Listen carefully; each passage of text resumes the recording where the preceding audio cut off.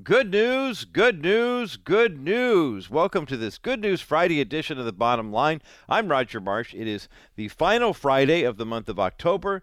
We've got lots of good news to share. We've got lots of prizes to share. And today is the final drawing for our Pastor of the Week competition. We had so many dozens of churches reach out. I'm so very, very grateful to each and every one of you who took the time to go to kbrightradio.com. That's KBRITE radio.com. Click on the banner for Pastor Appreciation Month, which is every year. It's the month of October. And in preparation for Reformation Day, which is coming up this Monday, and oh, by the way, there's also that thing with the candy, and the kids and the costumes. But in preparation for that, we have our final Pastor of the Week to celebrate today, and we will be doing so during the final 15 minutes of the program here at 4:15 Pacific Time. And I say that for our Colorado listeners who are on Mountain Time. And recognizing, of course, that we've had so many dozens of great candidates to choose from. First, I wanted to thank you, as a bottom line listener, for taking the time to go and click on and nominate your pastors. I mean, we had some great nominations from all over Southern California. We're so very grateful to be able to honor them. And trust me, I have to admit, Teresa told me how nice the prize pack was going to be for the pastors. I hadn't really paid attention to it. You walk in and out of the studio or sometimes doing the show from home or, whatever it is. And I hadn't had a chance until earlier this week. It must have been Tuesday. And I was walking down the hallway on my way out the door after the program was over. And we had such a huge response to our Preborn push that day. How big, you ask? Oh, I'll tell you later on in the program. It's really remarkable. But I was walking out and I saw these baskets.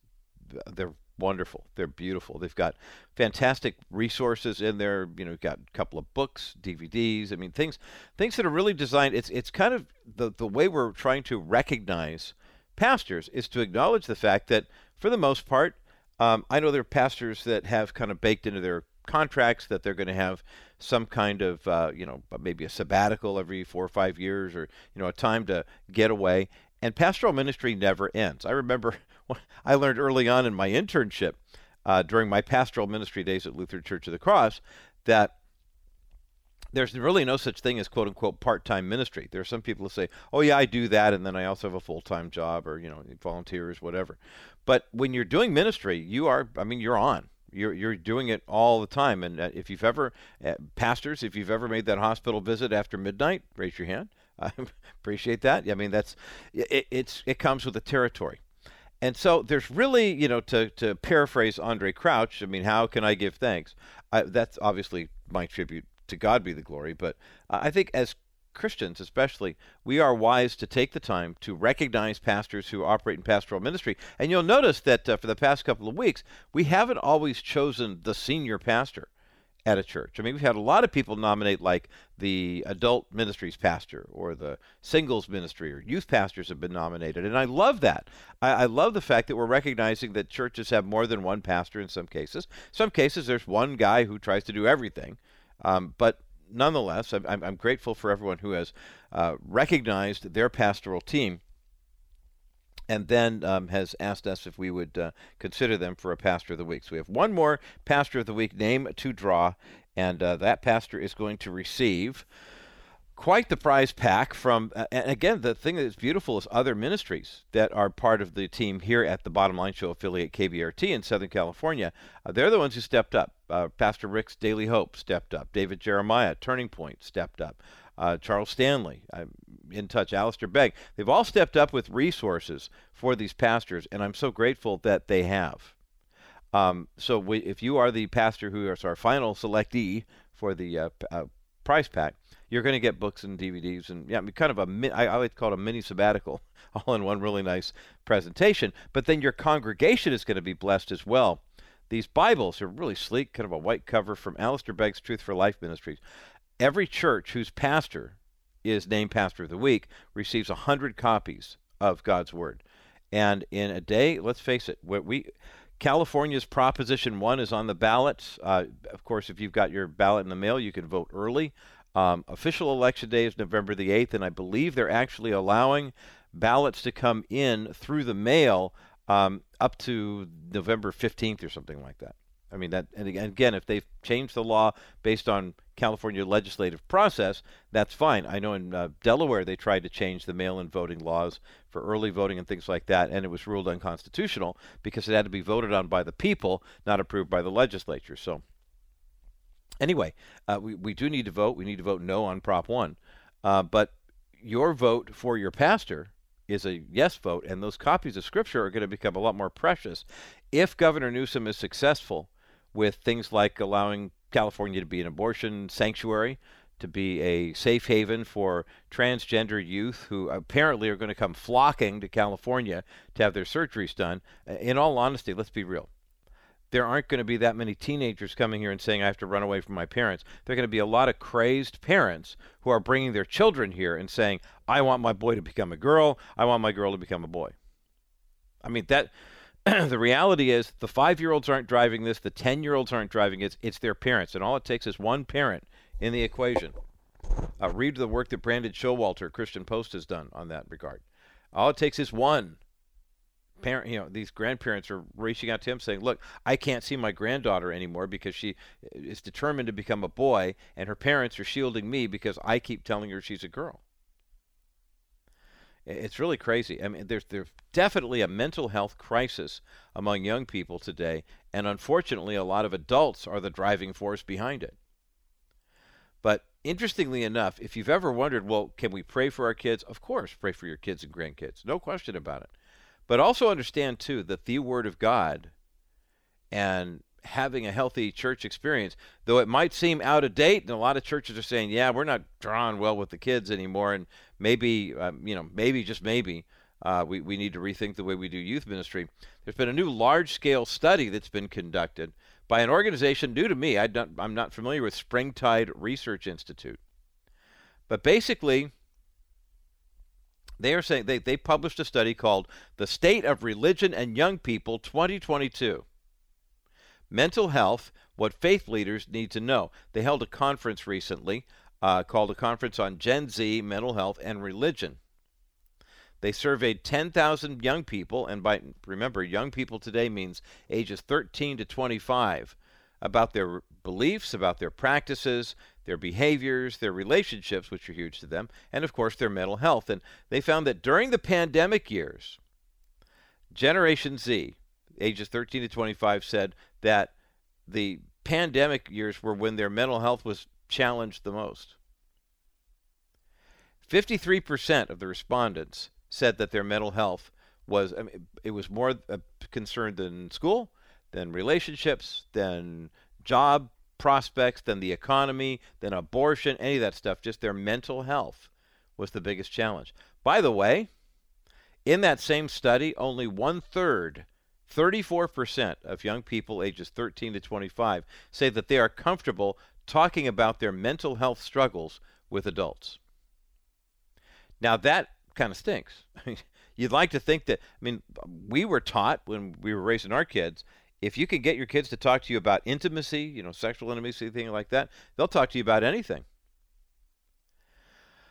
But what also is true, interestingly enough, is, and I recall this from my days as a junior high and high school youth leader at my church, sometimes it's the people at the church that can provide more of a spiritual buffer, and kids will lean into that.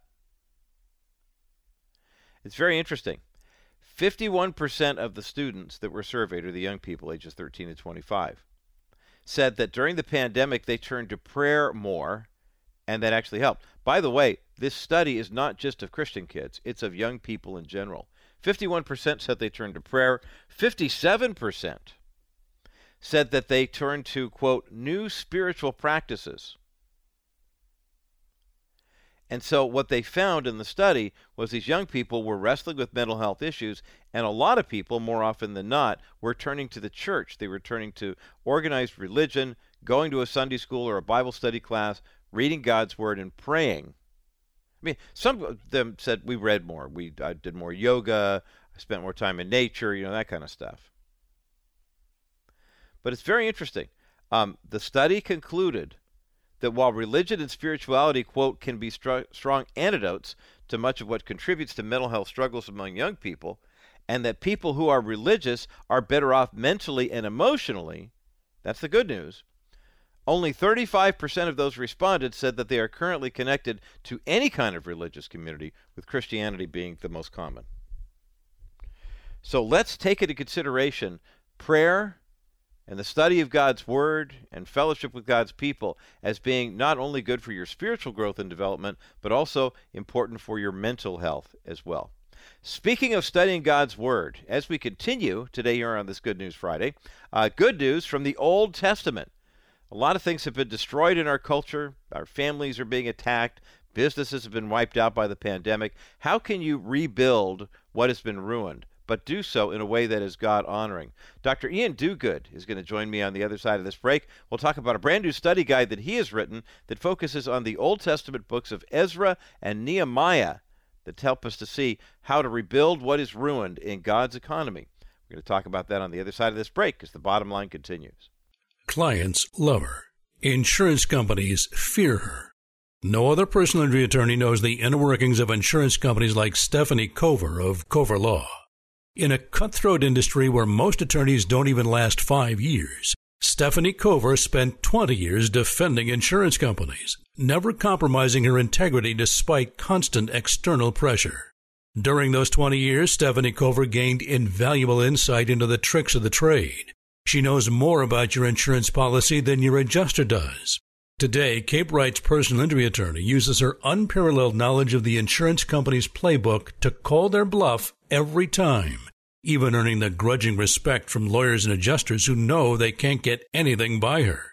She used to defend them. Now she beats them at their own game. Schedule a free, no-obligation consultation at capewrightradio.com/coverlaw. She knows the other side. Well, today here on the bottom line, going to talk about a couple of Old Testament books that often don't get a lot of limelight, but I think they certainly deserve them, especially when you consider that oftentimes when we study the book of Ezra and the book of Nehemiah, we kind of might read them sequentially and say there's a lot of repetition, maybe some overlap to it. I have a brand new book to talk about today here on the bottom line, Ezra and Nehemiah, the focus on rebuilding what's ruined. We have a link for the book up at thebottomlineshow.com. The author is Dr. Iain Duguid, who received his Ph.D. at Cambridge University and his MDiv from Westminster Theological Seminary and his undergraduate degree at the University of Edinburgh. He's the author of Ezekiel and the Leaders of Israel, Esther and Ruth, Daniel and Song of Songs. He's got a lot of Old Testament history here. As a matter of fact, is a professor of Old Testament at Westminster Theological Seminary. Dr. Iain Duguid, welcome to the Bottom Line Show. Thank you. It's good to be with you. Let's talk about Ezra and Nehemiah, for example. I would imagine I use this line a lot, but I think it's really apropos when it comes to these two books. I think of the late Stuart Briscoe, who just recently went home to be with the Lord, and whenever he would come to a passage like this, he'd say, "Now let's turn to Ezra or Nehemiah. You'll find it on the cleaner pages of your Old Testament." Give us kind of a general overview, since these books do kind of go together hand in glove. Well, they do, but intriguingly, we often don't treat them together. Maybe we can talk about why Nehemiah attracts more attention than Ezra does. Mm-hmm. But originally one book with an overarching structure that connects what we call two books together. These are books that come from the end of the Old Testament period, after Israel had been in exile in Babylon and had returned to the land and were trying to rebuild. And hence the title, Rebuilding What's Ruined. I think they're very applicable to our Christian lives because even though we're drawn to what we might call the victorious Christian life books, books, the Exodus and the Conquest and the glory days of David and Solomon, I don't know about you, but my life doesn't often look like that. Right. I'm often find myself living in a mess, surrounded by people who are a mess, surrounded by churches that are a mess, wondering, how do we get here, and is there any hope for us? Yeah. And I think that this book, Ezra and Nehemiah, is written to people who are dealing with discouragement. Mm-hmm. They got very excited when they returned back to start rebuilding, but then they quickly discovered that life is really hard. Mm-hmm. They're living in somebody else's empire, and they're trying to rebuild the temple and all of the structures that go with that. And on every side, there's somebody opposing them, and there's bureaucracy. I mean, we know nothing about politicians slowing process down at all, do we? And enemies and traitors and their own weakness. And it's very tempting in a day like that to kind of withdraw from the whole building God's kingdom work, and just to settle on rebuilding your own house and trying to build your career and your family. But I think this book encourages us, challenges us, and gives us a very realistic perspective of what we should expect life to be like. Boy, and I wish that weren't true, but I hear and resonate with every word you're saying. Dr. Iain Duguid is my guest today here on The Bottom Line, and we're talking about his brand new book called Ezra and Nehemiah, Rebuilding What's Ruined, taking a look at these two Old Testament books that were once one. We've got a link for it up at thebottomlineshow.com. Talk to the person right now, Dr. Duguid, who has read through these before and kind of sees them, it's chronological. Well, this happened, and I understand it, and it was ruined, and now they had to rebuild it. And they kind of get stuck on things like I did when I first became a Christian in my late teens, early 20s. And I would read this and say, boy, that's kind of a pain. How are you supposed to rebuild the wall and carry a weapon at the same time? That type of stuff. Now that I've had, 40 or 4 decades here to understand how those concepts work, do you get the sense that, and I don't mean any disrespect by this, do you get the sense that the American church really needs this message now more than ever? Oh, I think so. Particularly as we move into a time when at least the myth used to be that you could go and plant a church and gather people together, and within 3 years you have 100 people worshiping together, and it was, so long as you were faithful and you preached the word, everything would go well. Right. I think we're heading into a time where being church, rather than doing church, being church is going to become much harder for us. Of course, that's not news to our brothers and sisters around the world who've been facing that for many years now. And in that situation, as I said, I think it's easy for us to become discouraged with ourselves and discouraged with God, because we often think that God has promised us more in terms of present success than He actually has. We think that our present existence in this world should be more heavenly than the Bible leads us actually to expect. And so this is a book written to people who are very much experiencing the muck and mess of real life. I think some of this in seminary, we don't serve our students well because we paint them this beautiful picture of the church from Acts 2, and these young men go out expecting to have people hanging on every word and devoted to the teaching and the fellowship and community. And then they get out and they discover that instead of being landed in the book of Acts, somebody's landed them in the book of Judges. Great way to describe it. Or when people say to me, we want to be a New Testament church, I just want to say, well, which New Testament church did you have in mind? Corinth with all the sexual immorality, Galatia with all the false teaching. Pick a New Testament church, and you just picked a whole bunch of problems. That's the nature of the Christian life. Yeah, it certainly is. Dr. Iain Duguid is my guest today here on The Bottom Line, and his new book, Ezra and Nehemiah, Rebuilding What's Ruined, I think is required reading for anybody in church right now. We've got a link for the book up at thebottomlineshow.com. You were talking about the New Testament churches to draft off of, or how many churches do say that. How about Colossae? Let's go ahead and I heard this from somebody, and I'm not quite sure, but let's kind of mix a little Gnosticism, a little everything else in there, and I get the sense that you're right. I mean, that's what we shouldn't be surprised when we see the Western church, but specifically the American church, kind of falling apart in certain areas. Not that we wish this on other people, but we begin to realize, well, wait, when you talk about quote unquote, we're doing the Lord's work, we're worshiping God. I think we have we've got some messed up definitions that we kind of missed what the Lord was really telling us when He was forming His church. Right. I mean, what Jesus said, in this world you will have tribulation, and He's been very faithful to that promise. And it is a promise, even though it's a painful promise. If you look at the 7 churches that get letters written to them in Revelation, the ones that have happy letters are all being persecuted. Right. And the ones that are, for whom life in a worldly sense is going well are the ones that have the most problems, like Laodicea, where they're rich, but they're not in spiritual terms. And so I think what Ezra and Nehemiah shows us is the beauty of being faithful in the small things. We want to make a name for ourselves. We want to be the next, fill in the blank, famous Christian preacher. We want to have our church be 1,000 people. And there's something beautiful about faithfulness in the day of small things. People who say to God, I'm going to follow you, and nobody's ever going to know about it. I'm never going to make the pages of Christianity Today.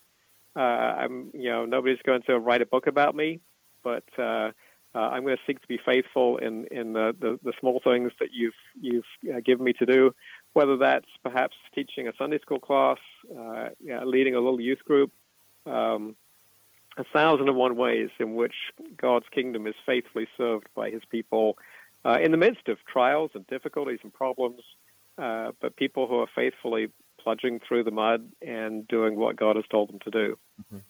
Living faithfully and living fruitfully. And the world's not always going to recognize that. Or as a buddy of mine who was a pastor, but also found a way to run, he was a church, he called himself a church doctor. He'd go around and do counseling and, with pastors, or if there was any kind of crisis, conflict resolution, that was his specialty. And he lived on a farm somewhere in the Midwest. And what he had done was taken the farm. He used to work for a guy who logged, and he would plant trees, let them grow for 40 years, and then log them. And so this guy started a tree farm. And I laughed and I said, well, gosh, Kent, I mean, that seems like it's going to take a long time. He says, yeah, I pulled my 13-year-old son outside and said, son, look, see all this empty land? This is your inheritance. And and his kid looked at him and said, what are you talking about? Well, the fact that I'm going to, we're going to plant these seeds, and, eventually these trees are going to grow. And by the time you're old enough to really appreciate that, you're going to have a harvest. There's going to be fruitfulness. But I love the fact that he was so in tune with where God was, that he wasn't looking at the right now, how do I turn this church around? How do I rebrand it and make it more appealing? There's no sex appeal in saying it's going to take 40 years for this to turn around, and you won't see the rewards of your labor. But that seems to be the message of Ezra and Nehemiah, is we got to get things right now and let God take care of the other stuff, not trying to make it right for ourselves by our own standards. Right. Yeah, and that we're not the solution the church really needs. Ezra and Nehemiah each have their own gifts, and one of the things that's really striking to me is how different they are from each other. Ezra is the quiet, scholarly academic. He would be a seminary professor in our context. He's an expert in the law. He gathers the people together and builds consensus, and there's negotiation in there. And then Nehemiah, he's Arnold Schwarzenegger. Right? I mean, he's going to jump in there and bang people's heads together. And got a problem. Hasta la vista, baby. We're going forward. He only knows one direction, and that's forward. Right. And you see it. They both face the same problem, which is intermarriage with the local women. And Ezra, pulls out his own hair and hair from his beard and mourns and laments. Nehemiah pulls out the hair out of the heads of the guys who are doing this and says, you got to get with the program here. And I think as a culture, I think we gravitate towards Nehemiah because he fits our American model of the Clint Eastwood lone cowboy hero. But Ezra also is called by God to that leadership task. Leadership in the church takes a wide variety of different kinds of people. And neither of them ultimately achieve their goal. The end of the book of Nehemiah is a real downer. Everything that Nehemiah has worked for is called into question as soon as he leaves town for just a few weeks. And that's the point. Great though Ezra and Nehemiah are, they're called and gifted by God to their task. Neither of them is going to bring in the promised kingdom of God. Both of them leave you looking beyond them to the coming of Jesus, the only one who combines all of the gifts perfectly, and the only one ultimately who can bring to completion the good work that God has begun. Dr. Iain Duguid is my guest today here on The Bottom Line, professor of Old Testament at Westminster Theological Seminary. This is his second book in the Gospel-Centered Life in the Bible series. His first one was on Jonah, Grace for Sinners and Saints. This new book on Ezra and Nehemiah is up at thebottomlineshow.com. More to come in just a moment as The Bottom Line continues.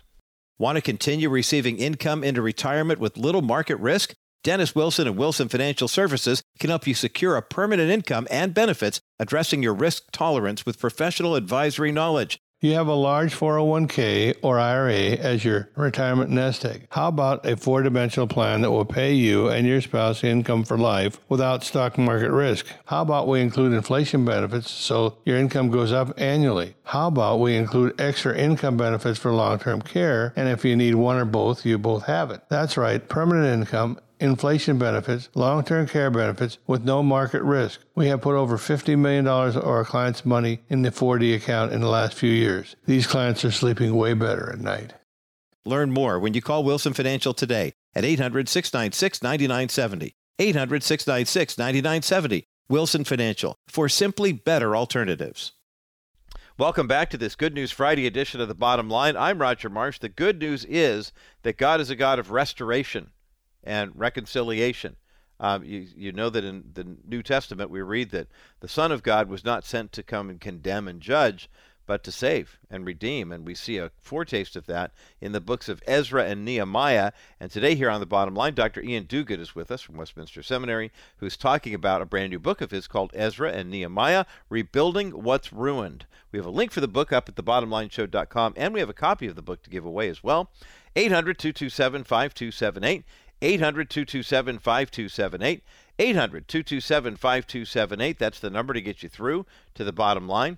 It's amazing. We were talking about that study about the good news that so many young people during the pandemic were willing to explore faith in Christ or maybe return to their faith in Christ. Only 35% still have that kind of connection to a faith community, specifically a church. And so as we continue on the other side of this break, listen to this conversation as it unfolds, and understand that as a pastor, as a youth leader, as a young adult minister, this may be the kind of topic of conversation that will really help young people fully grasp the nature of God in the midst of ruin, whether it's opposition or bad worshiping or just flat out discouragement. More of my conversation with Dr. Iain Duguid coming up next as the bottom line continues. Dr. Iain Duguid is my guest today here on The Bottom Line, professor of Old Testament at Westminster Theological Seminary. This is his second book in the Gospel-Centered Life in the Bible series. His first one was on Jonah, Grace for Sinners and Saints, and actually was an award winner or finalist in the ECPA's 2020 Christian Book Awards. This new book on Ezra and Nehemiah is up at thebottomlineshow.com, and it focuses, the subtitle describes it so perfectly, it focuses on rebuilding what is ruined. When we hear the word ruin, or at least when I do in this culture, Dr. Duguid, I often think ruined as in beyond repair. And yet what we talk about here is there is a plan that God has for his people through Ezra and Nehemiah and their respective giftedness. Talk about the role that repentance plays and also battling that discouragement. You were just talking about Nehemiah, the fact that how many people who begin with the end in mind would say, well, gosh, why would you want to be Nehemiah if everything that you had worked for is called into question within literally weeks after you're no longer being there? Right. Yeah, I mean, repentance is a key theme throughout these books. As the people are coming back, being restored physically to the land, they also need to turn their hearts towards the Lord. And often that's much harder to achieve than getting them physically back into the land. We are so curved in on ourselves that it takes a work of God to turn us away from ourselves towards God and towards repentance and recognizing, acknowledging these are the things that we've done wrong. These are the things that our culture has done wrong for generations. These are the things that as a church we've done wrong. Repentance is not just an individual thing in these books, but that's a necessary agreeing with God. Saying, God, you're right, we are wrong. But that then points you, in the Old Testament, that inevitably pointed you towards sacrifices. That's one of the reasons why building the temple, particularly building the altar of the temple, was such a key part of returning to the land. Mm-hmm. The altar was the place where the sacrifices were offered, which was the Old Testament way of pointing forward to Christ as the ultimate Lamb of God who would come to take away the sins of the world. So as they were rebuilding the altar, they were being reminded that whatever we do to rebuild our society, we're still going to be sinful people, and our children are going to be sinful children, and our parents were sinful parents, and we need somebody to come and cleanse us of our sins. And that was beautifully pictured in all of those Old Testament sacrifices. Yes. But as long as the temple was in ruins, those pictures weren't in place. Is the temple of the American church in ruins, Dr. Iain Duguid? I think there's a sense in which it always is. It's different kinds of ruins. Okay. I think we live in between the times. Jesus has come, he has died, he has risen, he has ascended to the right hand of the Father, he is our heavenly high priest, but we still wait for his return from heaven. And we still wait for him to finish the good work in us, right? Philippians 1:6, we are confident that Christ will finish that good work in us, but only on the day of his return, or the day when we go to be with him. So we are broken people, and therefore the church that we join will always be a broken church. If it's not broken before we join it, by the time we finish with it, it will be broken. And so the scriptures are always pointing us beyond ourselves to Christ as our only hope in life and death. I'm talking with Dr. Iain Duguid today here on The Bottom Line. He's the author of the brand new study called Ezra and Nehemiah, Rebuilding What is Ruined. It's part of the Gospel-Centered Life in the Bible series that we've been featuring for the past year or so here on the Bottom Line show with all these different, whether it's, we're taking a look at the cleaner spots of the Bible from 1 John to Jonah to now Ezra and Nehemiah. We've got a link for the series up at thebottomlineshow.com, but this book in particular. Dr. Duguid, got a couple minutes left in our conversation here. You mentioned repentance and how it is so key to both of these books. And wonder how many people are experiencing, we talk often about the joy of the Lord and how that's kind of the hallmark of our faith. And it doesn't necessarily mean that we can't be joyful in the midst of circumstances. Otherwise, our brothers and sisters in Iran and Afghanistan and China would be, doing some kind of counterfeit worship. Talk about what the joy of the Lord looks like to Ezra, to Nehemiah, and how we can learn from their example. Yeah, so they have this time to gather around the public reading of the law all day, basically reading scripture, which again boggles our minds in the contemporary church to even the idea of that. But as they're listening to the law being proclaimed, to Moses being read to them, and the Lord by His Spirit is applying that to hearts, they're recognizing we have not lived up to this. And that should be our reaction when we read the scriptures. We should be convicted of it because we're not people with the faith of Abraham. We're not men after God's own heart like David. And we're certainly not anything like who Jesus is. We are sinners. But the good news of the scriptures is that Jesus Christ came into the world to save sinners. Yes. And so on that day, as the people are weeping as they're convicted of their sins, Ezra and Nehemiah say to them, "This is not a day for sadness. Right. The joy of the Lord is our strength. There's an appropriate joy that we have in the midst of this repentance, because if we are recognizing ourselves as sinners, then we are identifying ourselves as precisely the people that our God has committed himself to. That He is a God who is slow to anger, who's abounding in covenant faithfulness, who is swift to forgive wickedness, transgression, and sins, as He says in Exodus 34, 6 and 7. He is a God who is gracious, who is kind, who is merciful. And so in the midst of genuine sorrow over the reality of the mess in our lives, there is this tremendous joy that comes because God is the God who justifies the ungodly. He takes sinners like us and clothes us in the perfect righteousness of Christ and makes us His beloved children, not based on us getting our act together and finally stopping being bad people, but based on the righteousness of Christ imputed to us by His free grace alone. So for anyone who is I hate to say sitting on the fence, but that just kind of, it seems to be appropriate.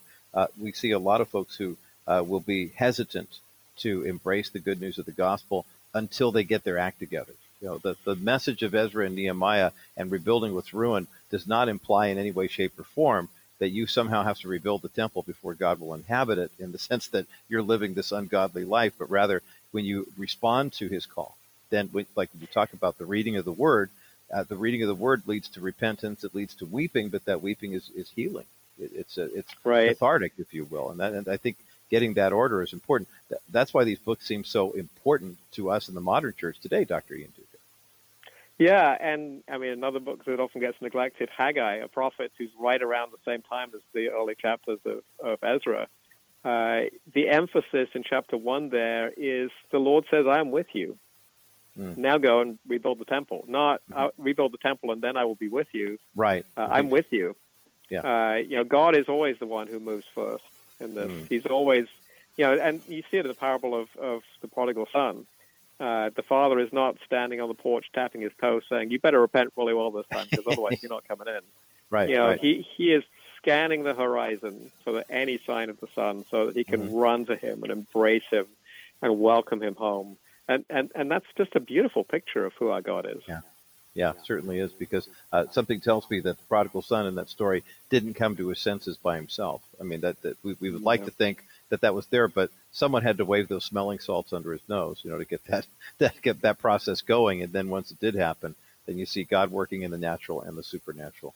Well, great conversation today, and I'm so grateful for the work that Dr. Iain Duguid has done on this great book that will be a benefit to, I believe, every bottom line listener. The book is called Ezra and Nehemiah, Rebuilding What's Ruined. We've got a link for the book up at thebottomlineshow.com. Dr. Iain Duguid, thank you so much for being with us today here on The Bottom Line. Thank you very much. Well, what a great dialogue today here on The Bottom Line, and my thanks again to Dr. Iain Duguid, PhD from University of Cambridge and MDiv from Westminster Theological Seminary. He is a professor of Old Testament there at Westminster, and the author of a brand new book that is this is Bible study time, brothers and sisters. The book is called Ezra and Nehemiah, Rebuilding What's Ruined. We've got a link for the book up at thebottomlineshow.com, and we're giving away a copy of the book today. 800-227-5278.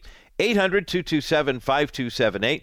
800-227-5278 is the number to get you through to the bottom line, and you want this book. This New Growth series has just been phenomenal from our friends at New Growth Publishing.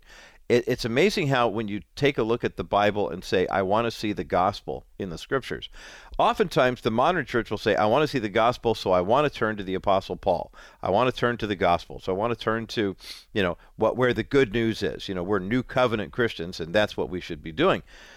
The thing I'm loving about this Old Testament study from New Growth, and I hope you are as well, is to see Jesus and the gospel story in the book of Ezra, in the book of Nehemiah, to do that kind of study that says, wow, if there seem to be some similarities here, it's because we used to consider them in the canon of Scripture to be one book.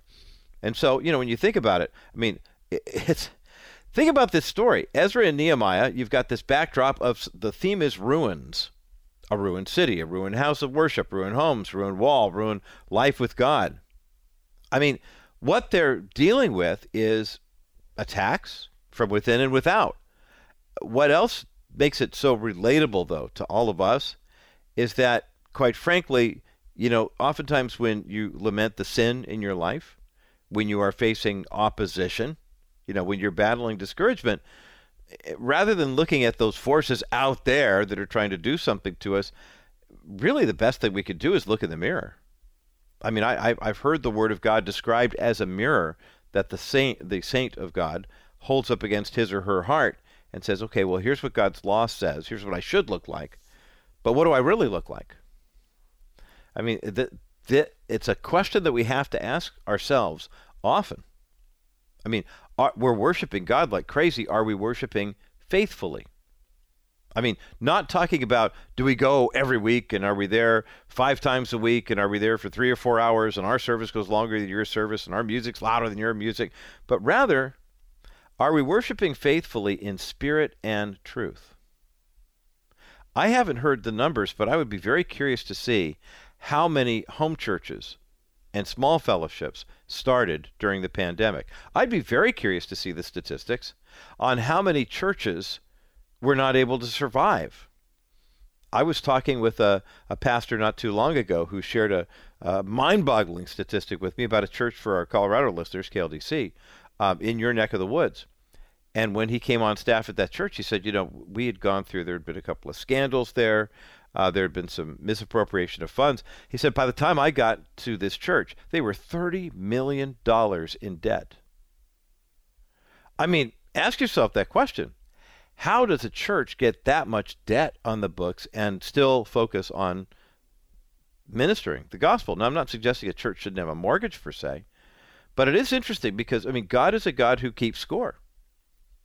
People say, well, wait a minute. I mean, didn't he forgive my sin and it's forgotten as far as the east is from the west? Well, he's forgiven it all right, and he's forgotten it, but the reason he has is because there's a means to settle it up. And it always just boggles my mind in amazement how God is a God of restoration, but God is also a God of receipts, as they would say in the culture today. I think about the Crystal Cathedral Ministries, the ministry of the late Dr. Robert Schuller and his family, and the old Garden Grove Community Church. It started at the Orange Drive-In, made its way over into Garden Grove to where the church began, and then, of course, the television ministry, the Hour of Power, which I believe continues to this day. His grandson, Bobby, is the Bible teacher there with the Shepherd's Grove, I believe, is their church. But it got to the point as the Schuller family were in declining health and eventually getting ready to, kind of figure out what was left. I mean, this was one of the biggest ministries in the world in the 1980s. And now it was kind of going away with a whimper, losing their properties, losing their membership. I believe there is a remnant of that church that meets in a smaller community. But when the Catholic Archdiocese came in to basically say, hey, we would like your current property, they made an offer of like $53 million to buy the whole facilities and the ministry. And I thought, well, that's really interesting. It turned out that the ministry owed over $50 million. And basically God was providing a way for that church to kind of end up and settle up the books. I mean, let's not be deceived, brothers and sisters. For those of us who are Old Testament and New Testament focused, we understand this. For those who are just focusing on New Testament and saying, hey, I'm free, I'm forgiven, and we're going to kind of keep running things like we do in Western culture, I don't think God is opposed to us building buildings. I don't think God is opposed to us, taking the time to get involved in ministry that has some tangible expressions and some costs that go along with it. But man, I mean, when you see churches piling on tons and tons of debt, that's a little disheartening. And rebuilding what has been ruined, oftentimes the reason the things that are of God are in ruins is because we ruined them. So let's take this this lecture, if you will, on Ezra and Nehemiah to heart. And thanks again to Dr. Iain Duguid. The book, Ezra and Nehemiah, Rebuilding What's Ruined, it's up at thebottomlineshow.com. 800-227-5278 is the number to get you through if you'd like to win a copy of the book. Hey, let's take a quick break. And speaking of things that have been ruined in the culture and God is rebuilding and doing a new thing, I've got a good news update from our friends at Preborn. It's coming up next as the bottom line continues. Don't overpay on interest and fees by going with the wrong lender. Newport Bay Mortgage won't charge you points on your reverse mortgage wherever it is possible for them to do so. You will have peace of mind with the possibility of having additional cash to draw from to pay for unexpected expenses. Owner Cliff and his team do what they can to maximize the amount of cash available to you while minimizing the cost of closing. The result of having another stream of income relieves stress that you didn't even know was there. You'll save thousands by working with Newport Bay Mortgage because they avoid charging you points, and they will never tack on unnecessary fees. When considering ways to relieve financial stress in, before, or for retirement, you need Newport Bay Mortgage. Visit kbrightradio.com/reverse. Contact Cliff today. Call 714-741-8080, 714-741-8080. NMLS 332559. Newport Bay Mortgage is an equal opportunity housing lender. Welcome back to this Good News Friday edition of the Bottom Line Show. I'm Roger Marsh. 800-227-5278 is the number to get you through to the bottom line. And we're giving away a copy of Dr. Iain Duguid's book on Ezra and Nehemiah, Rebuilding What Is Ruined. Got one copy of that book to give away. 800-227-5278. 800-227-5278. 800-227-5278. That's the number to get you through to the bottom line. Hey, I want to thank some people. Well, first of all, you. But for being a part of the Bottom Line Show family and being a part of a tremendous campaign that we've been running all throughout the month of October, and we're going to continue all the way through the end of the year, but it's with our friends at Preborn. I was talking before the break about restoring things that have been destroyed in the culture, and one of the things that has been destroyed has been the family, largely because of the attacks on marriage, but also on the attacks of parenting. The number of women who are giving birth, I mean, our fertility rates being one thing, but the number of women who are actually giving birth is at an all-time low here in the U.S. And as a matter of fact, we have some zip codes in the United States where there are more abortions than live births, if you can imagine that. The work of Preborn is so incredible. It's so huge because they do something very simple. They tell the truth and restore what has been taken away. Women don't know anymore that when you look at an ultrasound picture, what you're seeing is an actual human being. But not only an actual human being, that's your child. There was a publication that came out a week or so ago, and a fairly reputable publication that was trying to refute the humanity of the preborn child in the womb. And they showed some pictures of what they claimed were, here's what a human baby looks like at 10 weeks gestation, 12 weeks gestation. And it was literally just a blur. It looked like a pile of baking soda. I mean, literally, it was just a white blur. Crazier than the Challenger launch last night that left. Wasn't that a trip? Seeing the sky looking like it was. We went out to go get some dinner, and Lisa looked up and she goes, "Oh my gosh, it's almost like heaven, like God's parting the sky." It was so incredible. And then we prayed, "Yes, Lord, please, come on, we're ready. We are absolutely ready."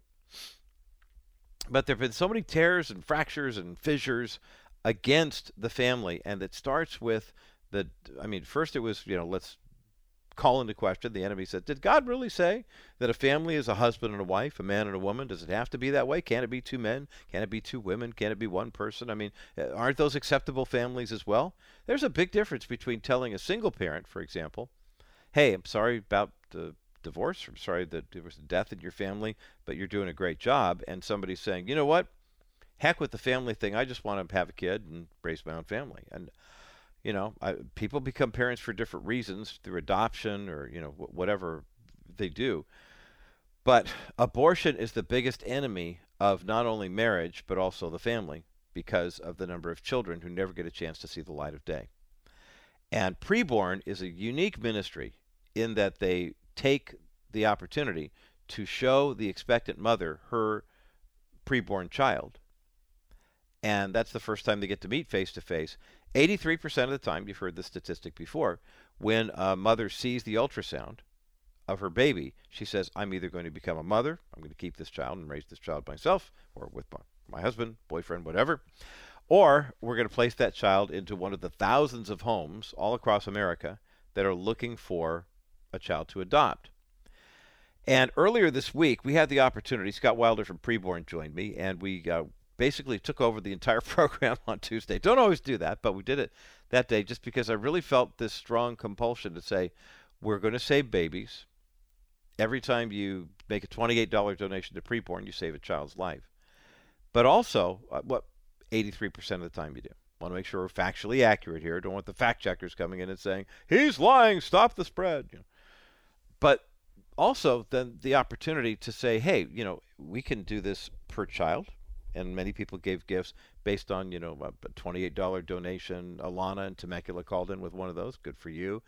Gilbert called in from Paris in the Inland Empire with a $56 donation, and that was fantastic. That's two kids. Rich in Colorado Springs, one of our KLDC listeners, called in with a $280 donation. Rich, thank you for that. 10 more kids saved there.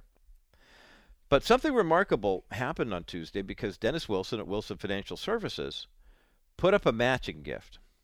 And that matching gift was $7,500. He said, if we can raise another $7,500, then we can take that and actually apply it toward the purchase of an ultrasound machine. That machine will save it can do about 250 ultrasounds a year, but it lasts for a couple of decades. Will literally save thousands of babies' lives with that $15,000 donation. Well, you prayed about it, you thought about it, and the gifts kept coming in after Tuesday, into Wednesday, into yesterday.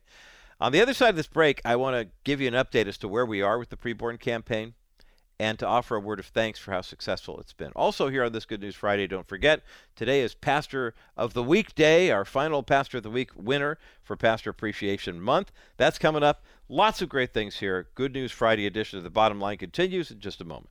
When a young mother hears her baby's heartbeat for the first time, everything changes. They know that's a baby. And when you partner with us and Preborn, you let them see the ultrasound image, and God takes care of the rest. Roger Marsh here for Preborn, our newest member of the Bottom Line Show family. Preborn is helping women by helping them see their child on the ultrasound, hear that baby's heartbeat for the first time after getting that pregnancy test, and you'd be amazed at the results. So far, for the first half of this year, more than 25,000 babies have been saved through Preborn, and 25 ultrasound machines have been placed. Now, it costs $28 to provide a free ultrasound for a woman who's facing an unplanned pregnancy and wondering what to do with the child. We tell her what option number 3 is in addition to option 1 and 2. Option 1, of course, you're a mom. Option 2, legally you can get abortion in some states.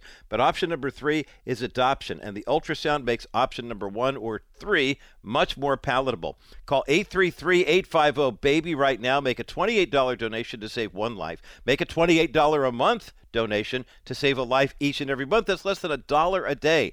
833-850-BABY, 833-850-2229, or click the Preborn banner when you go to kbrightradio.com today. Welcome back to this Good News Friday edition of the Bottom Line Show. I'm Roger Marsh. Just a couple minutes left if you want to get in on the drawing for the brand new book by Dr. Iain Duguid, who was my guest today earlier in the program.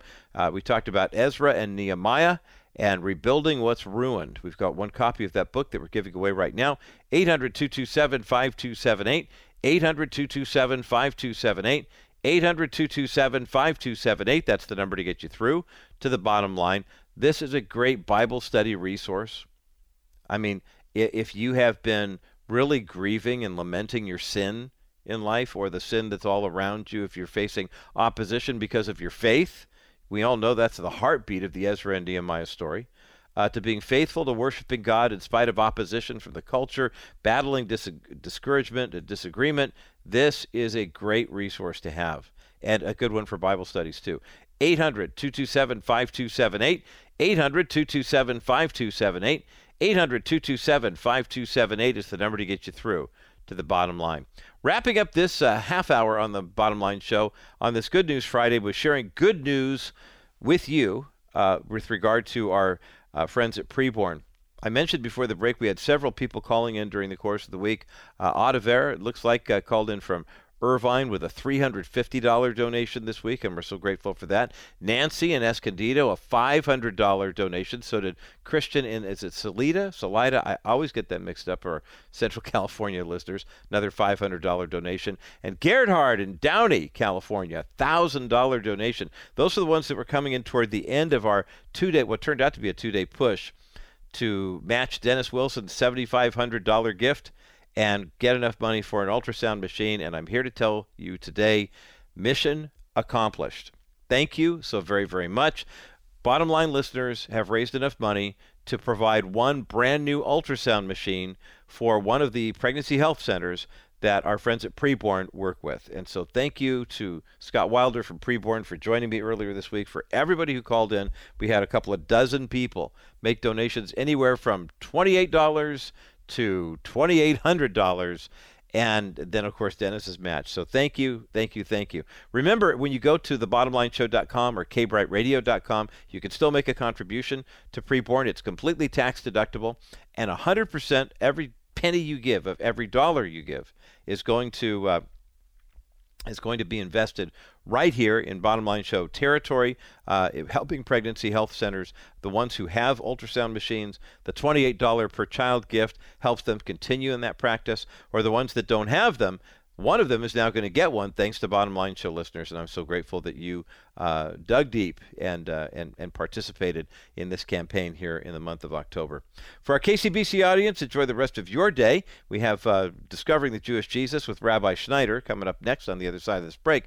For those who remain, it is Good News Friday. We have more good news to share with you to get you into the weekend, especially as you're getting ready for your fall harvest festivals and yes, Reformation Day, which is coming up this Monday. Oh yeah, they also call it that other H word as well. And we're also going to be revealing the final final winner of our Pastor of the Week competition that's been going on all throughout Pastor Appreciation Month, all throughout the month of October. That's coming up next as the bottom line continues. Welcome back to this Good News Friday edition of the Bottom Line Show. I'm Roger Marshall. Welcome if you're just now tuning in. Thanks to Dr. Iain Duguid for joining us in hour number 1 to talk about Ezra and Nehemiah. Make sure you check out his book up at thebottomlineshow.com. Also, thanks to everybody who participated in our event this week. Actually, for the entire month of October, we've been focusing on 2 things, pastor appreciation and our friends at Preborn. And we have raised enough money now to generate the revenue, if you will, for an ultrasound machine, in addition to saving 100 or so babies. So what that opportunity for you to participate is still there. If you'd like to join, go to kbrightradio.com or go to thebottomlineshow.com. You'll find a banner on either of those websites, a banner that's talking about Preborn. And when you go to that banner, click on the banner, and if you've got a credit card that you use on a regular basis for that kind of thing that will have autofill, just go ahead and punch that number in. By the time you hit your CVC code, 28 seconds or less, your donation's done. 100% tax deductible, and every penny of it goes to the mission of the of Preborn. Now, people have asked us during the course of the month, well, what do you mean you can give 100% to ultrasounds and ultrasound machines? Don't they have marketing costs? Don't they have to print materials? Don't they have to hire people and pay rent and stuff like that? Well, yes, they do. But in doing so, they have separate fundraisers for that. So this is a campaign that's designed exclusively for not only providing ultrasounds for women in, I like to say, unplanned pregnancies.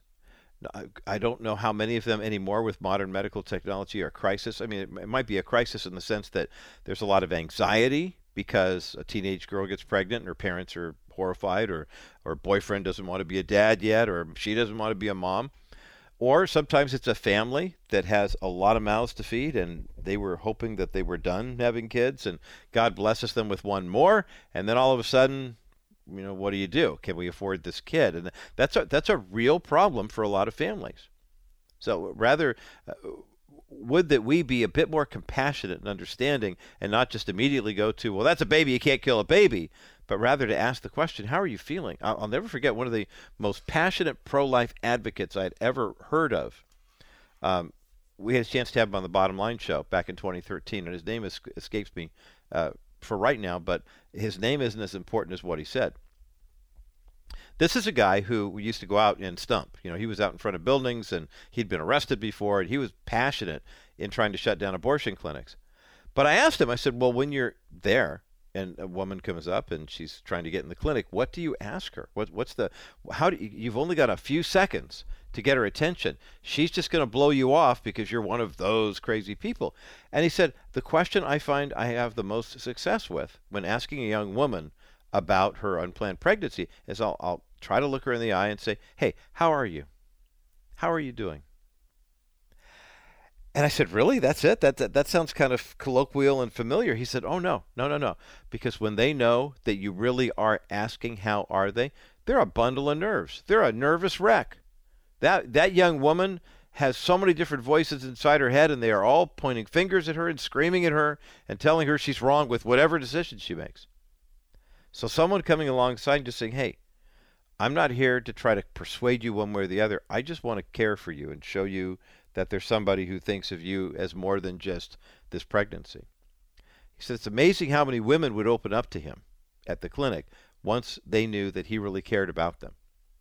Something to think about as we consider how we handle ourselves with the sanctity of human life. I mean, there are some things we could do directly. Vote no on Proposition 1 here in California, the bill that would literally codify abortion into the California Constitution. It would make it virtually impossible to get rid of it.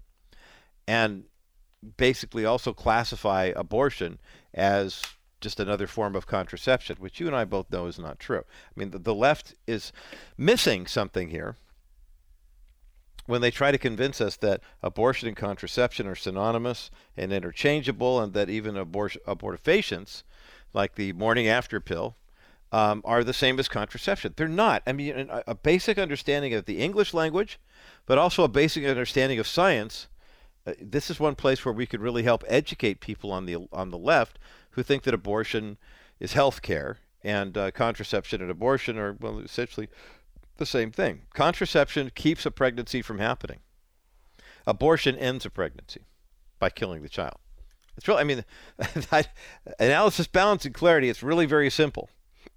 It's not easy to understand because there are a lot of young women who don't want to have to face that fact. They don't want the reality of that. But organizations like Preborn help them see that. And that's why I'm passionate about supporting them, and I'm grateful you are too. 833-850-BABY. You can make a donation there, 833-850-2229, or go to kbrightradio.com or thebottomlineshow.com, and you can click on the banner there and make a donation. One of the issues that young people are saying that they are concerned about in this election cycle is, in fact, abortion.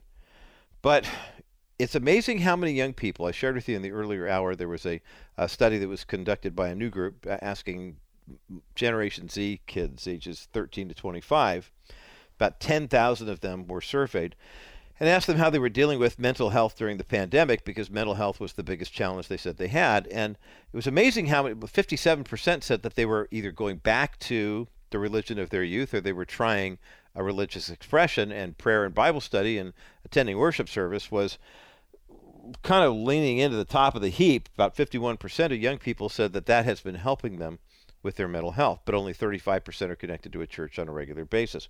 Well, along those lines, when you think about young people and how to reach out to them, and I say that to us as grandparents, Lisa and I have 4 grandchildren now. Little Nazareth was born on Monday, so he's, 5 days old. And then Zipporah is about 18, 19 months of age. Her birthday's in March. And then Isaac turned 5 this past summer. He's in pre-kindergarten right now. And then Riley is turning 12 on Sunday, and she is, she's 12 going on 35. I mean, that she has that kind of middle school attitude, right? But as grandparents especially, we're always looking for ways we can connect with our grandkids, right?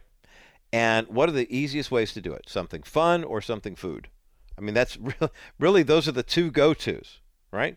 I mean, I've got good memories of growing up. My grandmother on my mom's side loved ice cream, loved sweets, loved See's candy. Boy, you want to talk about bonding? When Lisa and I started dating and she asked me one day if we wanted to go to See's and pick up a couple of pieces of chocolate, I went, "You are the woman for me."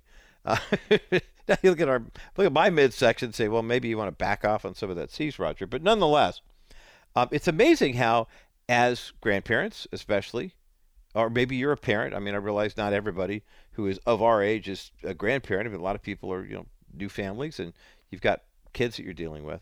But it's amazing how, when it comes to young people especially, what do you do to hang out? I'll share a story with you quickly. A couple of weeks ago, my son Jake and I had a chance to go get coffee and a breakfast sandwich before he went to work and I came to the studio.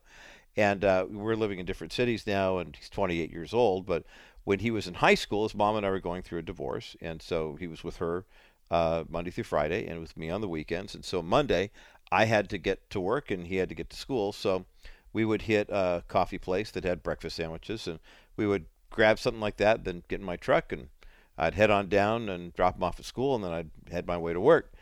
And we had a lot of great times together. We had a lot of awkward times too. I mean, sometimes we were really deep and heavy in conversation. Sometimes it was lighthearted and fun. Sometimes it was just, I'm not talking to you, and it was challenging. But that happened all the way through his senior year in high school, where he eventually got his own transportation and was able to do it.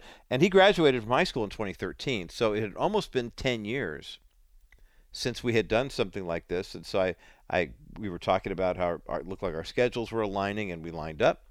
And so we went out for a coffee and breakfast sandwich and talked. And, usually when we would meet before, Dad did a lot of the dad dump. I did a lot of lecturing, and he did a lot of listening. But this time it was nice to sit back and listen to him talk about his new position. He's teaching instrumental music at Aliso Viejo Christian School, and got a Bible study group there, which he's never had before. I mean, even in high school, he was kind of a lone wolf. And now there are 7 or 8 guys who teach at the school, and they're a Bible study group. They meet every other week, and it's fantastic for him. And he was just effusive about that and talking about the places he's teaching. He's in he's a musician, and he's working on a master's degree in trombone. And I just sat back there and said, "Wow, this is great. It was so cool." I'm so blessed that God has restored some things to him. He'd had a tough romantic relationship that he's kind of healing up from, and but just to see how his life is taking flight.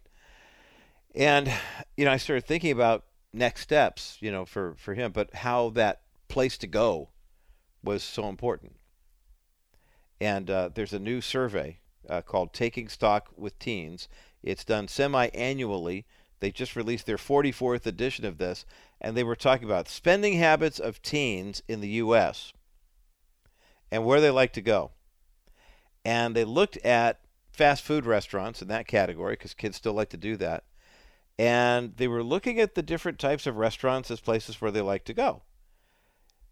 If you are looking for a way to bond with your child or grandchild, especially if you've got grandkids who are in a certain age group, stay with me through the break, because on the other side of this break, I'm going to tell you where is the best place to take them based on this survey, based on what they say teenagers like to do when it comes to fast food. Okay? This is your grandparenting tip for the week. It's coming up next as the bottom line continues.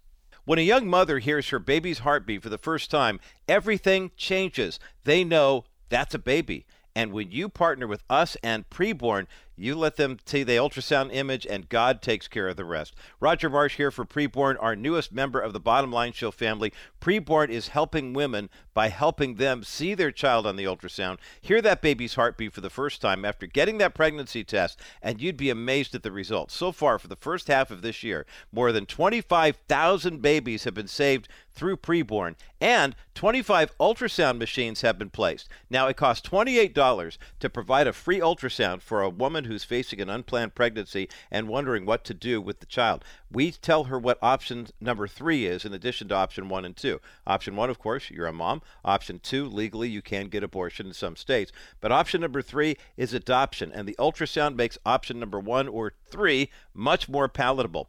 Call 833-850-BABY right now. Make a $28 donation to save one life. Make a $28 a month donation to save a life each and every month. That's less than $1 a day. 833-850-BABY, 833-850-2229, or click the Preborn banner when you go to kbrightradio.com today. Well, welcome back to this Good News Friday edition of the Bottom Line Show. I'm Roger Marsh, and before the break, we were talking about a new study, the Taking Stock with Teens survey. 15,000 teenagers all across the country. This is during the summer and early fall. That basically they were taking a look at how kids like to spend their money and their time and things like that. And I thought this one statistic was interesting because it was asking about where do teens like to go for food, where do they like to eat. Because especially for parents and especially for grandparents, when you've got time with kids coming up at the holiday season or whatever, and you're wondering, what do I do with them? How do I get them to open up? I mean, let's face it, your kids are doing a great job raising your grandkids, hopefully. But when you've got some one-on-one time, grandma and grandpa, you need to be intentional. I know it's tough, especially if you're still working, to be as intentional as you'd like to be with your grandkids. But one of the best places you can get them to open up is take them to a place where they like to go. I know my son Isaac, my grandson Isaac, my son-in-law and daughter Emily and Brian. He has special dietary needs, and so we pick a place that's really fun for him, but also maintains that that integrity to his system. And it's amazing how many great conversations you have when you're going to get a vegan donut from Whole Foods or something like that, because that works best with his system. Anyway, so this new poll, especially gearing up for the holidays, I think this is a perfect Good News Friday story. If you, as a grandparent, are looking for a place to take your grandkids, number 1 is Taking Stock with Teens survey response, Chick-fil-A. And it wasn't even close. You might think, well, they like coffee, maybe a Starbucks or a Pete's or something like that. Nope. And there, as far as fast food goes, even In-N-Out didn't make the list, by the way. Chick-fil-A did. 18% of the respondents, so nearly 1 out of every 5 kids in this survey, said that Chick-fil-A is their favorite restaurant. So if you're looking for an easy mark as to where you take your grandkids and get them to open up a little bit, I know my friend and mentor, Dr. Jim Burns, always likes to say, fun food will get a kid to open up faster than just about anything. So why not take them to Chick-fil-A? By the way, the top 5, Chick-fil-A had 18%. Starbucks was second at 12. Chipotle, 7%, McDonald's, 6%, and Olive Garden? How did Olive Garden get on the list? I mean, that's where we like to go, right? I mean, we wouldn't think our grandkids would want to go there too, but nonetheless. And so if you're a parent and you have kids at that age, keep that in mind as well. But I just kind of figure that knowing our bottom line audience the way I do, that chances are the majority of us have, if we have teenagers in our world, it's because that's our grandkids. And so Chick-fil-A is the place that they like to go, according to a new survey. This is the Taking Stock with Teens survey. They do this twice a year and have done so for a couple of decades. So I just wanted to throw that out there as you are taking that into consideration. Okay, we're going to take a quick break here in just a moment. But before we do, well, I tell you that we're wrapping up a promotion that's been a ton of fun for us to do this month. And that is our Pastor of the Week appreciation program. It's just been so much fun. I mean, as a pastor, knowing what it's like to have been in the in that world and have that, go into the office someday and find the note that's there from a parishioner, and a small token of their appreciation. Sometimes it's a gift card to a place like Chick-fil-A. Sometimes it's a place that's it might be another restaurant. It might be a little vacation spot, a few bucks off on Amazon, maybe some coffee, something like that. Just to be recognized and to know that people are seeing you and appreciate what you do. I always appreciated the pastor's appreciation gifts. This year, however, we're doing something here on the Bottom Line Show where we're giving away goodies that have been provided by other pastors and other ministries here. And I was mentioning it early in the program, the gift basket that we're giving is really substantial. I mean, it's really nice. I finally took some time on Tuesday as we were finishing up our big Preborn push and took a look at the baskets that Crystal and Teresa put together. They're in the conference room here. They're going to be distributed this week. And they were really impressive. We've got goods and stuff in there from our friends at Pastor Rick's Daily Hope, Rick Warren's ministry that's heard every weeknight at 6 here on K-Bright, and also David Jeremiah, of course, with Turning Point. I'm from Shadow Mountain Church in El Cajon. David's been part of K-Bright since there's been a K-Bright, and Charles Stanley's ministry is represented, and the list goes on. So our pastor of the week this week is someone who comes from a church in the Inland Empire, a church that is, I should point out too, a church that is well within the listening range of our FM signal in Southern California, 100.7. You may not know this. There's not a KBRT FM per se, but there is a translator, as it were, a low-powered signal at 100.7 that kind of bounces around. If you're in one city, it's broadcasting one signal. If you're in another, it might be doing another. But in the city of Corona, California, population 150,000, KBRT FM 100.7 is where, if you are a Corona resident or you drive through there, if you drive down the 91, just past the 15, you'll pick it up, and it should take you most of the way to the 71. Not a huge listening area, but I should point out that our pastor of the week this week comes from a staff member who is part of a large church in Corona that is well within our 100.7 FM listening radius. Okay, so did that perk your ears? We'll take a quick break, and when we come back, we're going to draw the final name. Well, I've already drawn it. I'm going to announce the final name. I'm holding it right here. I'm going to draw it. I could put it back in and draw it again if you want to, but I went ahead and drew it during the last commercial break. Who our winner is and why his ministry, I think, is so important for K-Bright and Bottom Line listeners. Okay? We'll talk about that on the other side of this break as the Bottom Line continues. Let Wilson Financial Services help you identify proprietary financial strategies for your wealth that work for your life. Let's revisit our one-year CD.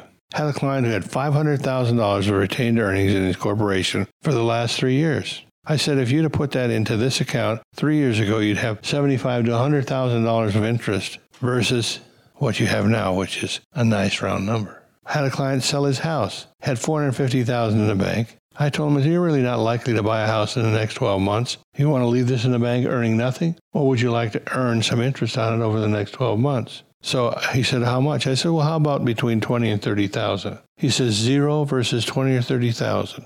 Yeah, he says, I like the 20 or 30,000. Sounds better.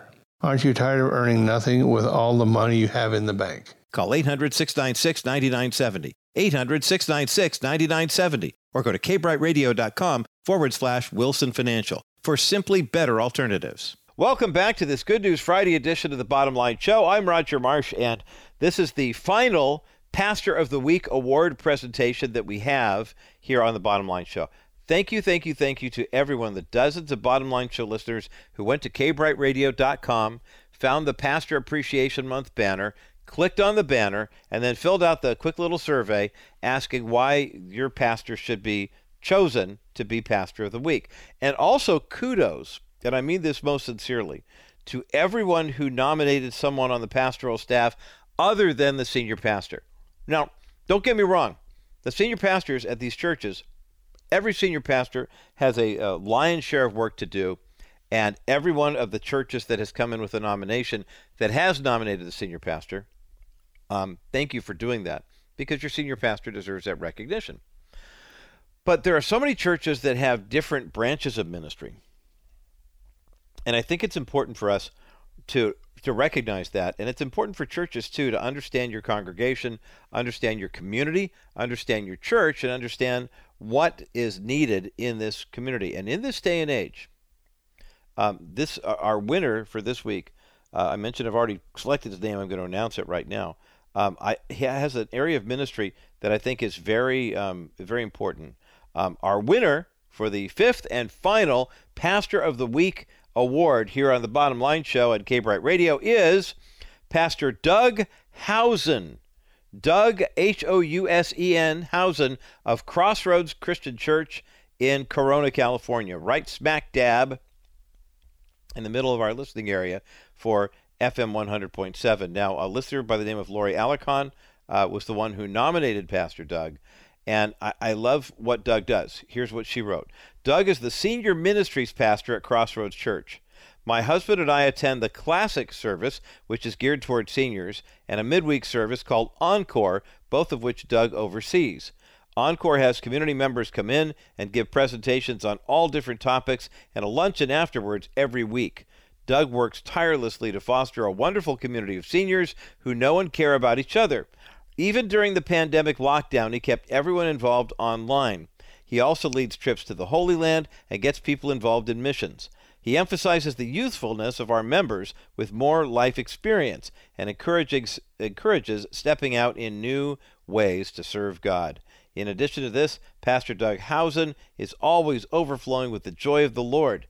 Even though his job entails many sad things, like dealing with sickness and also officiating at funerals, Pastor Doug sees the Lord working through every circumstance and knows that knowledge flows out in love and encouragement. I love our church, and I feel fortunate to have Doug Housen as our pastor. Well, Doug, congratulations, my friend. You are the final winner of our Pastor of the Week prize pack, which includes a variety of different books, of different resources, DVDs, things of that nature. And the senior ministry at Crossroads Church is going to receive 100 Bibles, and I'm sure your senior pastor, Chuck Boer, is thrilled that that's all happening. So thank you, Lori, for nominating Pastor Doug. Thank you for pinpointing the guy who heads up. If you watch Pastor Chuck and Pastor Craig Long, who are at Crossroads, if you go to the worship service on Sunday morning and you hear the rock and roll and the light show and stuff, or you watch it online, you may not know that they have a thriving senior ministry, but in all honesty, it's a great church. And I am pleased and blessed, to be a part of it in some small way. When Lisa and I started dating, I discovered that was her home church. And we attended on many occasions, and I know that her kids were baptized at that church. They have church has a very special part in their lives as well, and so I kind of felt like it's my one of my adopted other churches as well. And so it's nice to see the senior ministry get recognized. The reason why I think Doug's ministry is so important, when I was in my seminary training, I had to do a couple of projects I was overseeing some of the things with our senior ministry, and it occurred to me at the time, I just turned 50. And I realized that for a lot of churches, senior ministry starts at age 50. But my church had people in their 50s, their 60s, their 70s, their 80s, even active members in their 90s. Now, you would never have a quote-unquote youth group that started with age 5 and continued to age 45 and called a youth group. But we do that with senior ministry sometimes. And I want to exhort our pastors and our church leadership, I would challenge you to take a look at senior ministry and do senior ministry in such a way that is active and vital and definitely a part of your church.